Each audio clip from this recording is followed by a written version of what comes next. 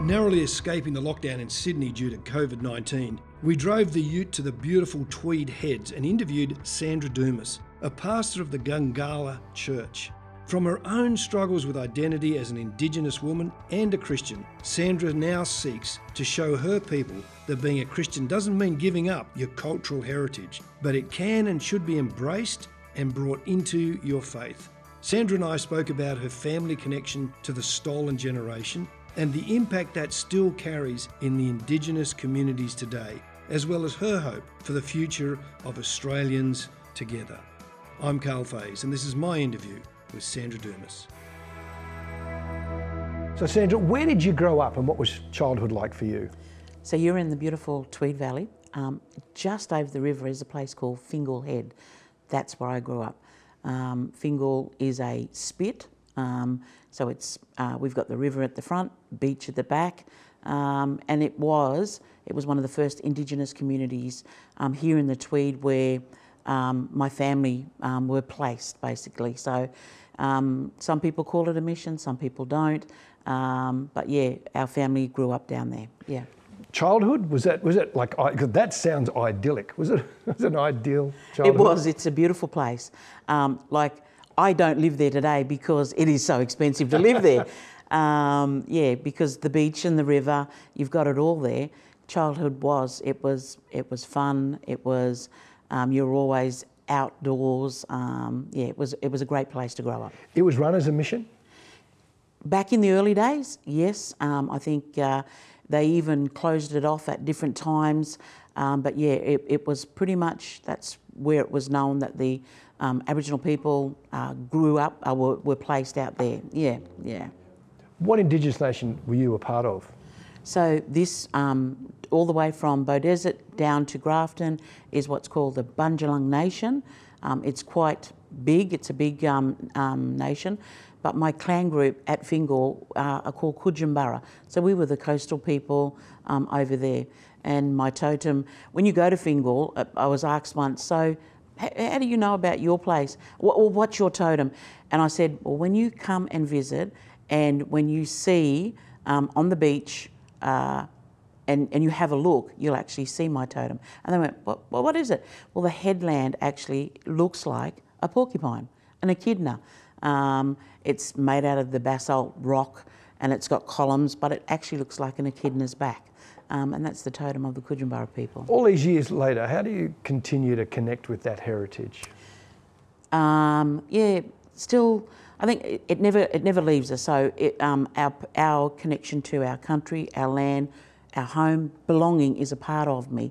So Fingal, even though I would love to be there, I'm just back over the river this side, but the connection to my community, to the old folk, it's very much there. Yeah. When did Christian faith become a part of your life? Christian faith was always a part of my life. In Fingal there was a mission church that was there. It was set up, must be over 150 years ago, but it was a mission church. So as young children in the community, we always, until we were 13, we didn't have a choice. You had to go to Sunday school, and the aunties from our community were our Sunday school teachers. Yeah, so very much a part of our lives. Was there a point in your life where you thought, this is actually serious for me, I'm not just having to go till I'm 13? Yeah, yeah. What point did it become a really personal thing for you? Yeah, yeah. It was, you know, we learned all about, you know, who we were as Christians, and I think in my teenagers, because the word was planted in my life, even when, you know, I started making wrong choices and decisions and not going to church and doing the things that you do out there in the world, that there was still a part of your life. So the calling was always still there to come back to the things of God. You knew when you weren't living rightly and doing what pleased God. Yeah, yeah. When you were growing up, what were the tension points for you as an Indigenous woman and the difference with European Australians? Yeah. Were there tensions there for you? Yeah. I think as I started to become into leadership in church life, so I think it was then that I was I started to get singled out a little bit, and it was like, hang on a minute, I'm a Christian just like you, And then when I started to understand my identity as not only a Christian woman, but as an Indigenous Christian woman, I started to do a bit of a two-step, like, am I a Christian? Am I Indigenous? Am I a Christian? And I really had to work through my identity in that sense. And when I understood that I could be both, that it was okay to be, because I was actually taught, we were taught through the church that our culture wasn't good. It was evil, and a lot of the practices were evil. So you kind of like, and even growing up in the church, the aunties, no, there's no didgeridoo playing, no, none of this singing in language. There was none of this happening in church life, because that's what they were taught, that our culture wasn't right. And as I started to grow in the Lord, it was like, but there was nothing wrong with it. And it was redeemed as we are redeemed in who we are as Aboriginal people. And so I started to grow in confidence in who I was. Yeah. So you're actually redeeming your culture back into your faith. Is that a way of talking about it? Very much, very much. Yep. So we do a lot now as leaders, both William and myself, my husband, where we're trying to educate the church and even some of our folk that it's okay to be Aboriginal and Christian, and that these two aren't divided. You are still the same person, and you bring what when you come into the life of Christ, this is who you are. He has saved you as you are. And then with the church, we try to educate the church because the church played a major role in taking away culture from Aboriginal people.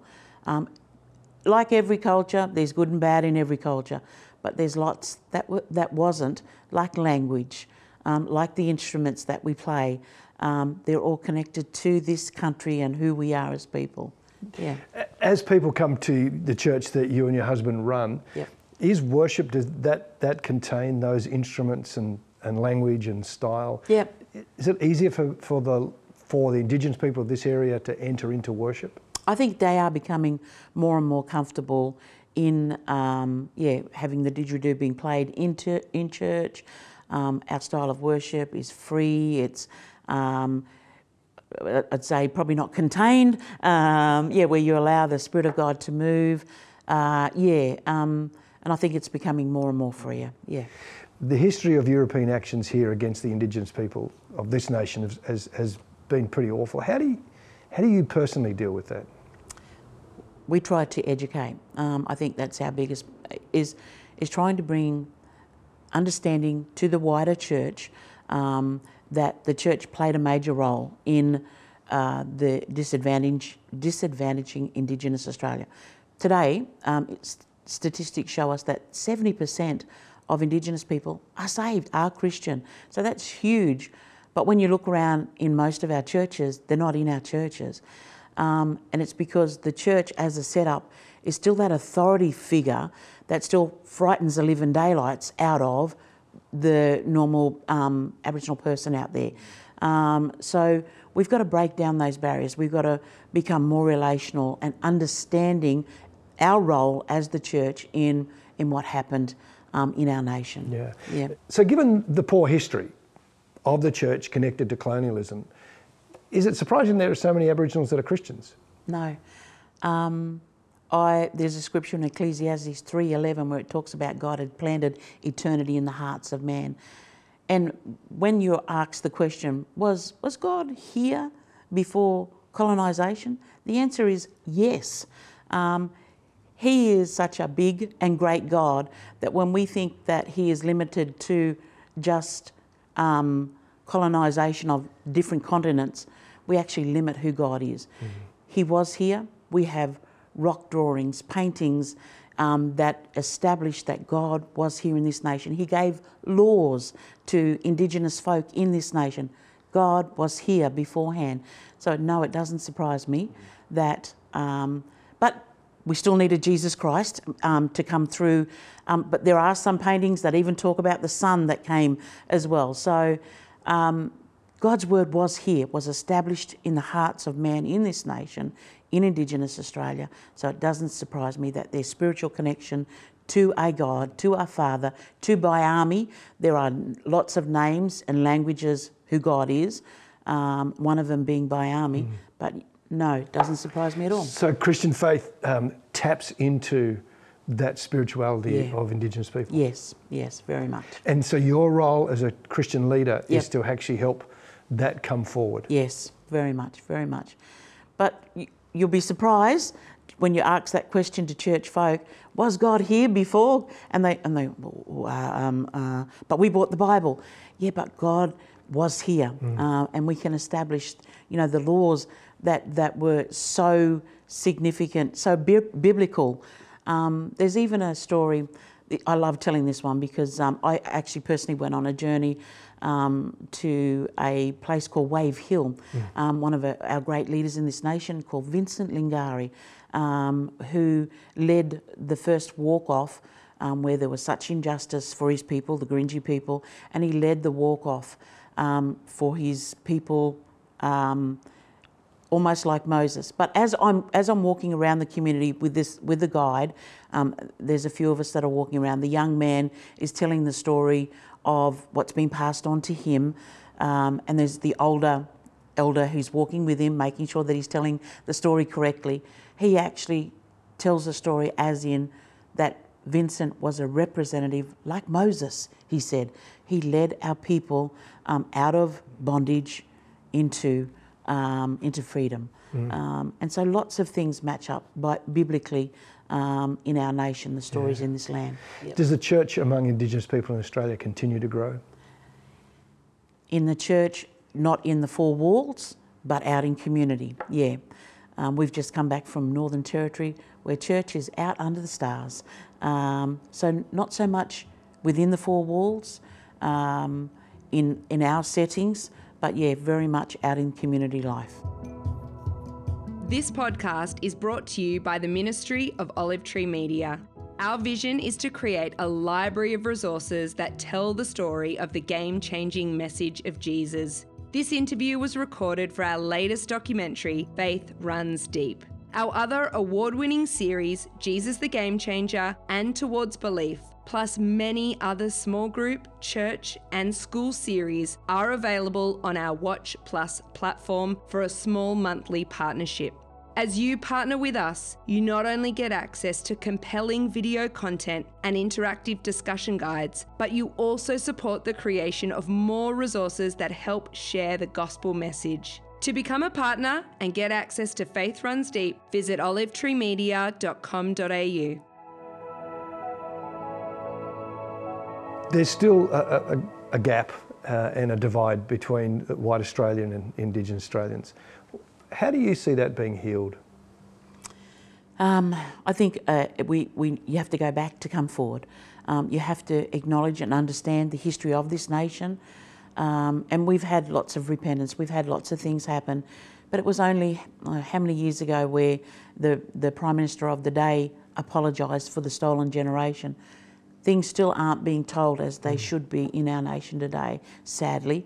And it's still a journey of healing that needs to happen. So we've got to acknowledge what's happened, bring it through to the future, own it together so that we can walk forward together. Yeah. Did your family have any connection to the stolen generation? Yeah. My husband, William, his grandfather was part of the stolen generation.